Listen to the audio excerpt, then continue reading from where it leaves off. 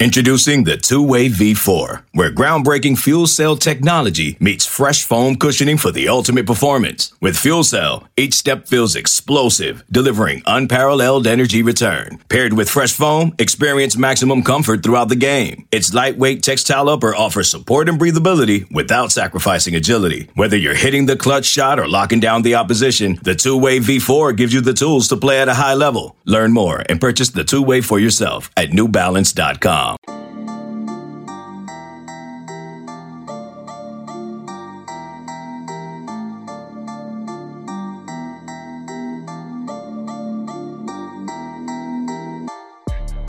Well, welcome into the Illini Inquirer podcast and our Monday edition with Jay Leman. A little bit more cheery as Illinois picks up a huge win at Penn State. And I can't wait to break this all down with you, Jay. First road victory over a ranked opponent since you were in an Illini uniform at number 1 Ohio State in 2007. And we got to see the new overtime rule, right, in full display. And I totally forgot that it went to 2-point conversions after all of that.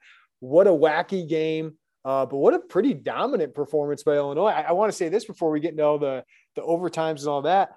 This wasn't a fluke. I mean, if Illinois had average quarterback play, Illinois wins by 2 scores probably. So they dominated the line of scrimmage.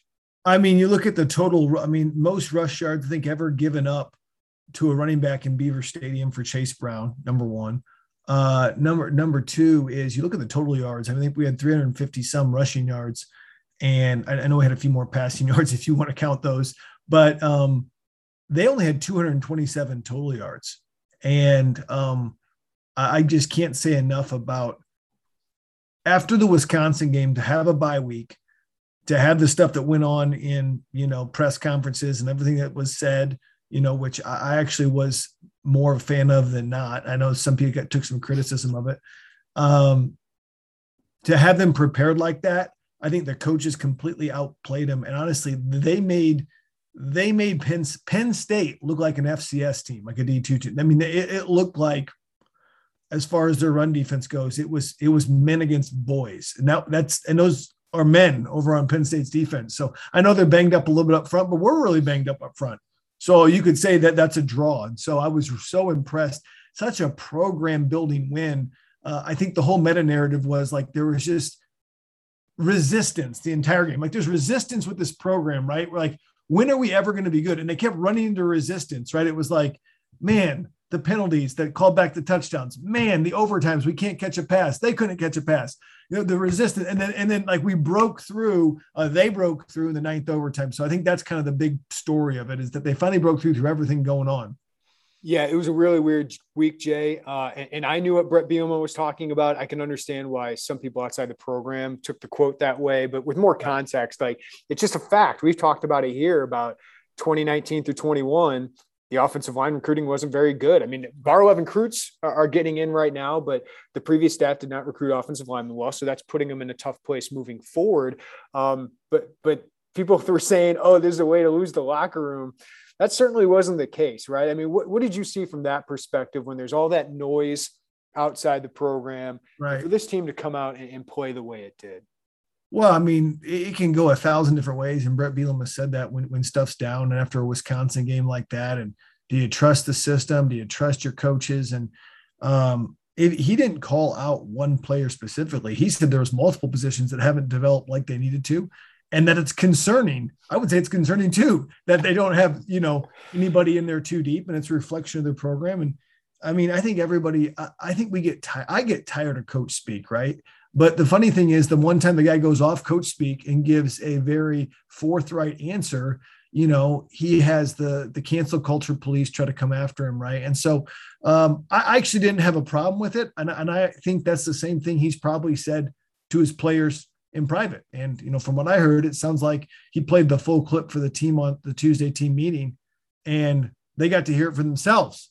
And, Doug Kramer said, well, we got his back, and Doug Kramer played like he had his back, probably had his best game. I think he was able to get healthy over the bye week. I don't think he was healthy the last couple of weeks. And so this is a turning point for this program. This game feels different to me than the Wisconsin win. Just from the Wisconsin, we had some turnovers. We had some breaks in that game. We certainly didn't dominate Wisconsin, and you kind of felt like Lovie Smith was on life support at that point. And they did have a little run of winning 4 straight after that game. This seems like a program building win of like, this is the identity our football team needs to have. Yeah, Jay, I was going to hit on that too. I talked about that on Saturdays. I felt like this was an identity win, right? Like, and right. I don't think it's just one game, right? We've seen this, I think, for 5 games where we've seen a defense that is a top half defense right now. And we'll talk about Ryan Walters and everything he's done. But you've had good defensive play. You've run the ball pretty well, except for against Wisconsin, and nobody's running the ball well against Wisconsin. Right. That's Brett Bielema identity, right? Run the ball, play good defense.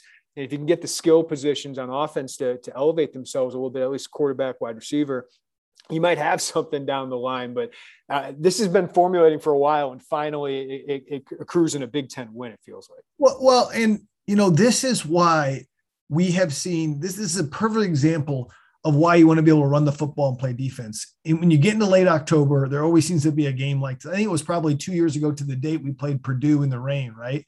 And the reason we beat Purdue was we could run the football and they were just relying on throwing the football. Well, what happened to Penn State was, they had a hurt quarterback. I don't think Clifford was 100%, but so now their quarterback's out. You can't really run the football for various reasons. A lot of that scheme, but we could run the football. And that's what shows up, right? And so we run the football, we play defense, play complementary football like we've talked about. And I guess what was so interesting to me is there was a time in that game, we're down 10-0, Sitkowski fumbles, and they have the ball like on the 33. They could make it a 3-score game. And there's time and time again that defense bowed up in very hard positions, got tackles for loss, got negative plays, got sacks, and quite frankly, kept us in the football game for enough time to kind of get past that offensive resistance. And I can't say enough, overcoming 3 turnovers. It was power, overcoming some really ill-timed penalties, overcame that. And so, man, I was just so proud of this football team. This was a huge, huge win on all 3 phases, and an identity win too. All right, Jay, I want to throw some flowers at him. Let's start with the defensive side of the ball. They're playing lights out. Against the run, I thought the front 7 was fantastic. I was texting you, Tariq Barnes and Kalen Tolson had fantastic games. I think Keith Randolph's really taking a star turn right now, but the rest of the D-line looks pretty good. What has Ryan Walters done since the Virginia game to get this out of a team that allowed 42 points and looked like defenses of the past? How has he been able to take the same players Lovie Smith couldn't stop the run against, and all of a sudden they're a really good run defense that plays pretty sound football right now? Yeah, no, first of all, that's a great question. It all starts up front. I want to give, I think Keith Randolph probably played his best game he's ever played.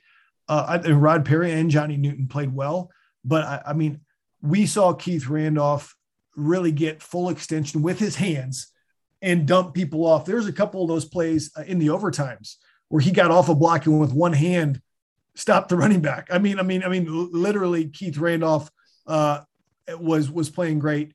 So it starts up front, number one. And I think just having those 3 guys and saying, listen, your hands on the ground every play. This is what we're running. We need you. And they don't do a ton with those guys. They don't make them move a ton. We move a lot with outside backers and whatnot, but they let those guys play and let those guys play fast. So number 1, that's what he's done. Number 2, they found out that Tariq Barnes plays better when he's attacking. He's a gifted blitzer. Okay. He's not quite as good as Jake Hansen was at reading plays, but he's a really good player when you say, hey, hit this hole and time it up. And, Ryan Walters had a simplistic but very brilliant plan when it came to the Penn State offense. And really Penn State only ran 1 run play the whole entire game, which was inside zone, which was largely ineffective. I think it had 59 yards for like 29 carries or something like that. But what it was he was going to blitz the opposite A gap of the back. That's basically the gap between the guard and the center. And we saw that on the play 1. And what was going to happen is if it's a pass play, he's either going to guard that running back or beat him on a pass rush to Clifford. If it's a run play, you're going to tackle the running back, or you're going to make him make a cut back in the back. We've talked about this a lot. you can make a back cut in the backfield. It's probably going to be a no game play. I know they had some times where they got some yards, but that one stunt, that simplistic stunt, that's a Pop Warner stunt. Okay. And I think Ryan Walters is brilliant, but I mean, that shut down the entire run game. One stunt from Tariq Barnes. Of course, it has to work up front, and Randolph's taken two and stuff like that. But I just can't emphasize enough the simplicity of that. I couldn't believe there was an adjustment from, I'm going to mess his name at Yurovich, the offensive coordinator for Penn State. Like, I just can't believe they didn't adjust to it, because the whole time, and they tried to do a hard count later. Barnes didn't jump, right? I'm surprised they didn't come off quicker to combo up on Barnes. And I know you might think I'm belaboring this point, but they literally ran this stunt 20 times. And this stunt is like, this is like a Pop Warner blitz, like, hey, middle linebacker blitz, A gap. Like, this is not technical, right? And he caused 2 holding penalties as well, 2 big holding penalties, right? I don't think that doesn't show up on the stat sheet, but I mean, he definitely gets pluses for that. And so Barnes played his best game, and they found out that Barnes is best when he attacks, right? He really is. I think the versatility, the most versatile player we have on defense is Kalen Tolson. He's a guy that can play inside.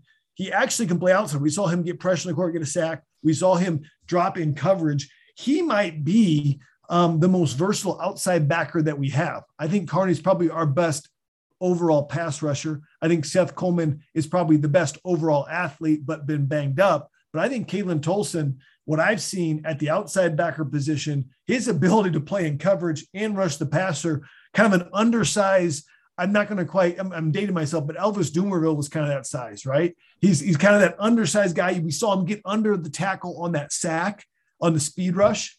And so those are the front 7 kind of like highlights that I saw. I think obviously Devin Witherspoon continues to flash. They're going to use his aggressiveness against him. They used it on him once. He triggered. They threw it behind him, right? But, he came up with a big play in the second half on that bubble and also on the sack. So that's kind of what I saw defensively, but I think it was just honestly the simplicity that Ryan Walters was able to do.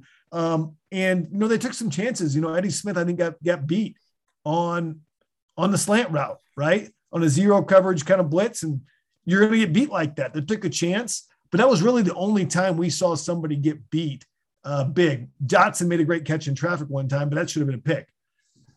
How would you, for the layperson, layman for the layman, how would you describe what this defense is? Like, how would you label it if we had to label? Because it felt like early on, Jay, they were, really a lot of man coverage, being aggressive, and then they got burned deep. Now it feels like a lot of zone coverage. Right. Feels like there are more 3-man fronts here that we're seeing. I mean, you mentioned Kalen Tolson kind of playing an edge now with Isaiah Gay as an edge as well. How would you label it right now? It's hard to label, number one. That's a good thing, isn't it? It is. And, everybody gets on coaches for saying we're going to be multiple, and Ryan Walters, he actually was multiple at Mizzou, right? Depending who they run. And what I like about Ryan Walters is he kind of has I know he's not an NFL guy. He hasn't necessarily been in the NFL as far as coaching wise, but it seems to me like they have unique wrinkles and game plans for each team. And he has that. I would call us right now.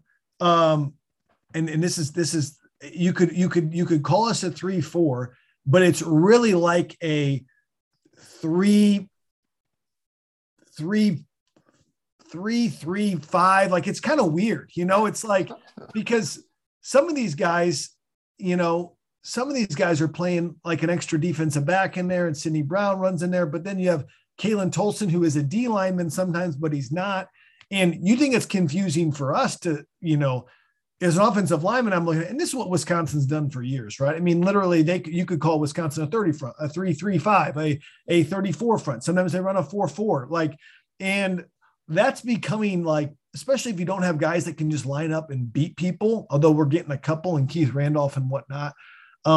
It's hard to state what it is, but a lot of times they run kind of like a 3-3-5, where it's like they're dropping 8, right?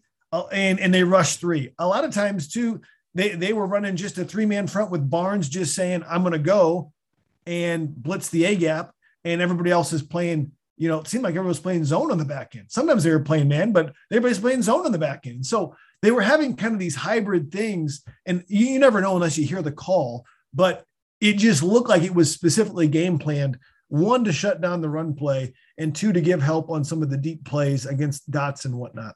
I just want to make the point that's very different than the last defense, right? Like, I just want to point out, like, very different. And what I like about it, Jay, is you confuse college quarterbacks, right? And there's more aggression. You don't know who's coming. And you could see a few times Sean Clifford looked a little confused. There was a lot of checking, and he didn't know what to do. Sidney Brown was kind of toying with him. Yeah. With where he's an experienced guy, 3-time captain for Penn State, won a lot of games. I don't think he was necessarily 100% healthy, but their offensive line was pretty darn healthy, and they got made to look silly. Honestly, it was a disaster offensively for Penn State, an outright disaster. The only way they were in that game was because of 3 turnovers. That's it. That's the only way they were in that game. And I'm really impressed by the defense's ability to, game plan, for Ryan Walters' ability to game plan specifically. And I just thought the lack of innovation from Penn State in the run game was astounding to me. I can't remember seeing a team not run more than one run play, and that didn't work. Yeah. Like, so, I mean, like, do a toss, do like pull somebody. Like, they didn't do a counter. They didn't do any of that, which tells me that they're either, one, they didn't have it in the game plan. 2, they were confused and couldn't run anything else. So it was shocking to me to watch how it played out. This episode is brought to you by Progressive Insurance. Whether you love true crime or comedy, celebrity interviews or news, you call the shots on what's in your podcast queue. And guess what? Now you can call them on your auto insurance too, with the Name Your Price tool from Progressive. It works just the way it sounds. You tell Progressive how much you want to pay for car insurance, and they'll show you coverage options that fit your budget. Get your quote today at Progressive.com to join the over 28 million drivers who trust Progressive. Progressive Casualty Insurance Company and Affiliates. Price and coverage match limited by state law. When you need mealtime inspiration, it's worth shopping Kroger, where you'll find over 30,000 mouth-watering choices that excite your inner foodie. And no matter what tasty choice you make, you'll enjoy our everyday low prices, plus extra ways to save, like digital coupons worth over $600 each week. You can also save up to $1 off per gallon at the pump with fuel points. More savings and more inspiring flavors make shopping Kroger worth it every time. Kroger, fresh for everyone. Fuel restrictions apply. Jay, I haven't even asked you yet. 9 overtimes. The rule was put in place so we wouldn't have something like this. It's a college football record, of course. Not a lot of plays being run there, so you do have some safety there. But, like, what did you make of how that played out? I mean, it was Penn State had a few close ones early. I mean, Illinois could have ended it if Josh McCray would have brought that one in from Art Sikowski. But Illinois, I mean, the defense, time after time, you mentioned it. Keith Randolph had a couple big plays. Kalen Tolson, I thought Johnny Newton and Kirby Joseph had a big stop. They kept making stop after stop. I mean, and these are pressure stops. One, I think the change in overtime is good. First off, right? You kind of got the feeling that you knew nobody was going to score a touchdown in those first 2 ones, right? Just the way the game was going, and we had a chance. I think the plays that stick out to me are Keith Randolph, one hand stopping guys. Johnny Newton got some pressure. Kalen Tolson dropping into coverage. You mentioned Kirby Joseph. I just saw really disciplined football, because Sean Clifford's a guy that can make you really undisciplined by holding the football. And, I liked what Isaiah Williams did. I didn't like the first 2 throws that Peters had, didn't give us a chance really. But credit to him, even though Casey Washington was probably open for 4 seconds, right? In true Brandon Peters form, he wanted to make sure he was open, right? Yep. And they got it done. And that you saw the mental breakdown. That was obviously a mental breakdown by a Penn State defender. I mean, he was never guarded the whole time. And so nobody could quite win the game, right? Nobody could go out and actually win it. I think of the first 4 overtimes, everybody got stopped. I think it was Isaiah Williams was the first one to actually score, and then Penn State scored, and that was close. They almost didn't score. So I was so glad that Illinois, how many games have we seen where we're like, man, Illinois is so close. This is going to be so huge. And then something happens. I can't put into words the confidence boost that going on the road to a top 10 program against a perennial power, and then being in a game where stuff goes wrong. So many times you could quit. So many times you could give up. Now the next time they're in that, they're like, wait, we've been here before. That's a huge thing. I mean, just mentally, and you can't give, and Kirk Ferentz says it, we hear other people say, you can teach players everything but two things: experience and confidence. And they got experience and confidence today. They earned it. That's the key. All right, Jay, let's switch to the offensive side of the ball. First play from scrimmage, 9 guys on the offensive line. In the year of our Lord 2021, you have 9 guys on the line of scrimmage, and they get 9 yards. And they kept running it, and they kept running it. And I'm sitting there going, is Penn State going to put 9 or 10 in the box? And they kept being successful with it. I mean, they didn't run it all the time, Jay, but what did you make of that and how that played out? Just having, I think it's the barge package. And I heard Brett Bielema say beef and Whopper on the radio. Maybe there's some variants of it. Yeah. So first off, I like to look at it from a linebacker perspective. There's 9 guys on the line, a quarterback who's not mobile, and then there's 1 tailback. So who do we think is getting the ball? Okay. So it's obvious. So as a linebacker, my job gets a lot easier, right? You would think, all right. You would think all this. But what I saw was, they created an edge, and they said, okay, we're going to get a longer edge than them, and we're going to try to run around that edge, and we're going to double team that edge with our 2 tight ends on the very end. Double team. They got some movement, knocked that guy off the ball, and then pulled Kramer and Pelcheski, who was playing right guard mostly. They moved him around some, but right guard mostly. And they moved in and had, Kramer and Pelcheski lead, Chase Brown or McCray sometimes across that edge. And I can understand being fooled by that 2 or 3 plays. Like, okay, that's a formation you don't see. And I know the front gets mixed up for the Mike linebacker, but man, I just can't understand why they didn't adjust their splits. If I'm a linebacker, I would have scooted back a step because I'm going to have to go wider to get over. They were so tight. They were tight to the line and getting caught in the wash, man, because now I get double teamed. I get that guy in my lap about 3 yards down the field, right? And I got to go over that guy. So if I would have scooted back and just attacked, I would have been fine. I was hoping the Penn State didn't adjust. It's not that hard of an adjustment, right? I mean, you go on the sideline and do it, but I tell you what, it worked, and they never really adjusted properly. And I will give Chase Brown a couple times. He just cut it back and had the vision to cut it back and the patience, which led to some big gains.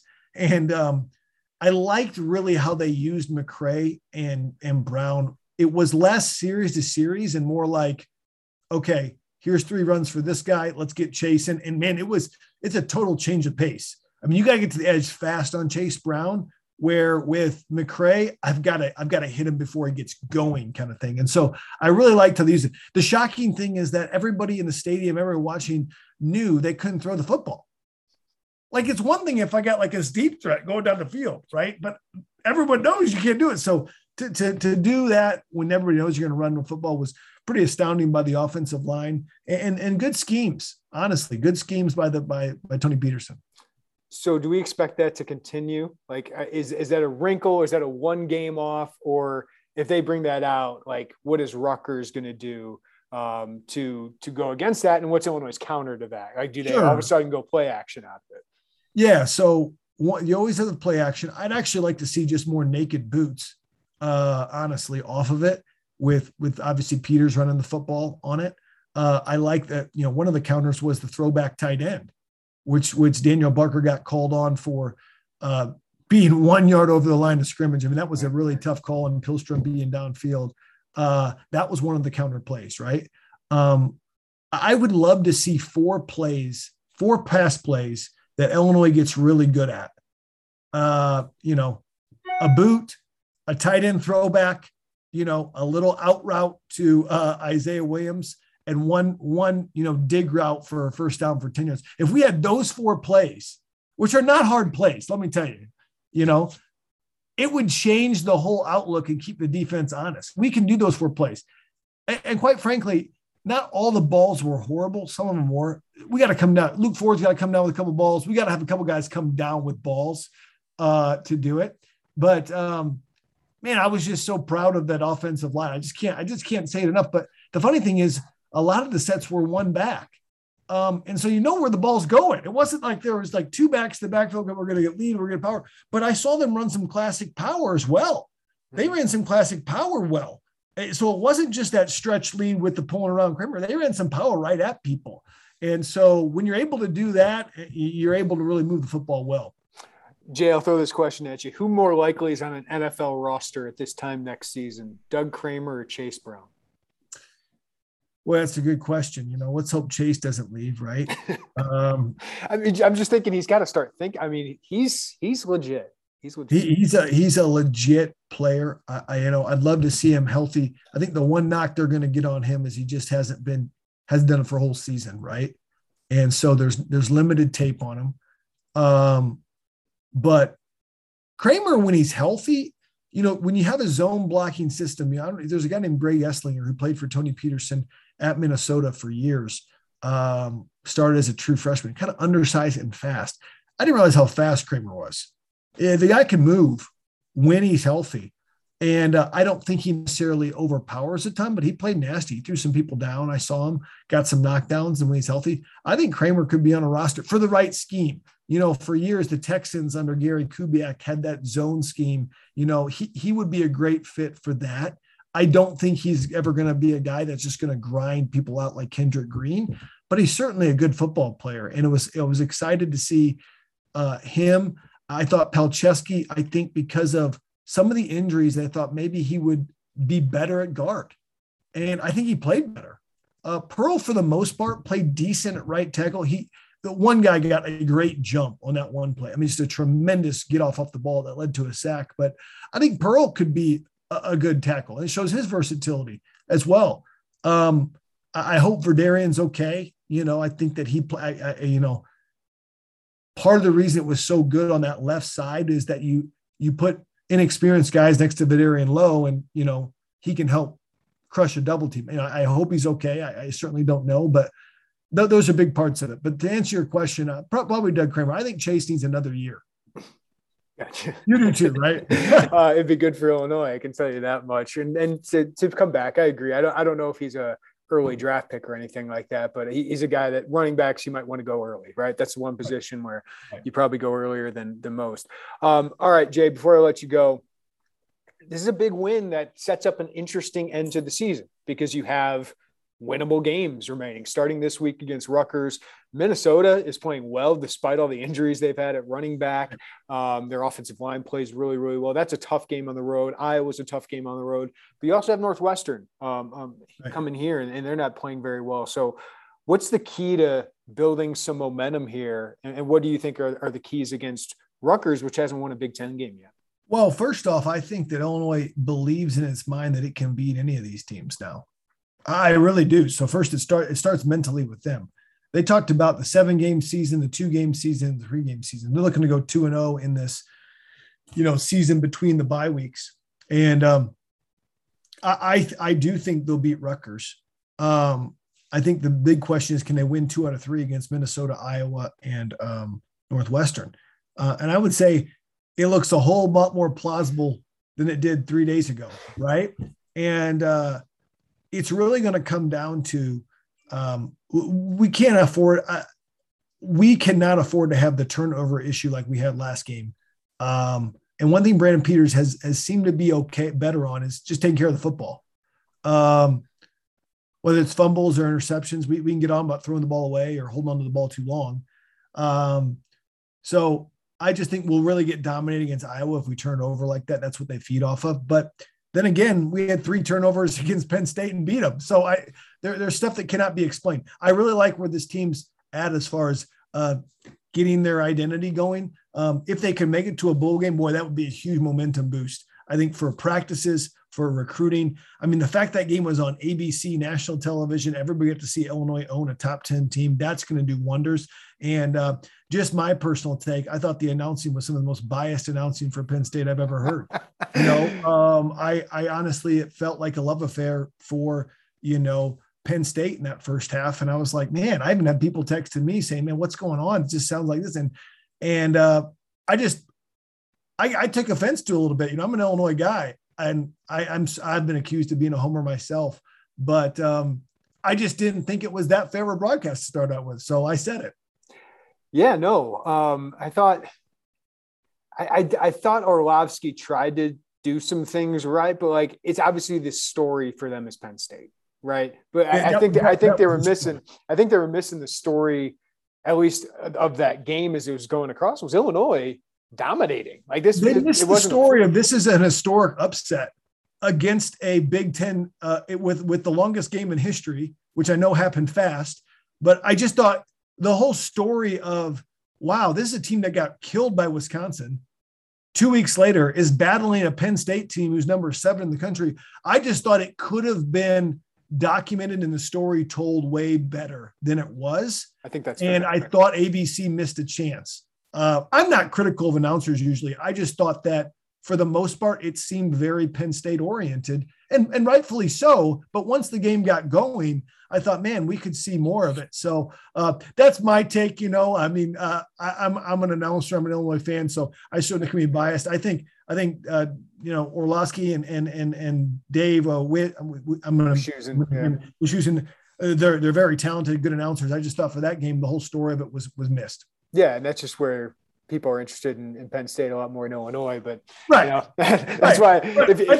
We've been the bottom feeders for a long time, so it's kind of like we want someone to give us some respect. The one game we're doing well on, so I don't mind. I'm sure I've done that with games as well, but I think when you have conference opponents, it's one thing if you're playing a non-con, you're on the Big Ten Network, and you're playing somebody from the MAC. Obviously, you're more Big Ten centric, right? But I think when you have a conference opponent on ABC, which is a really good game that turned out to be a historic game, man, we've got to have a fair shot. But that's my take. That one's free for you guys. That's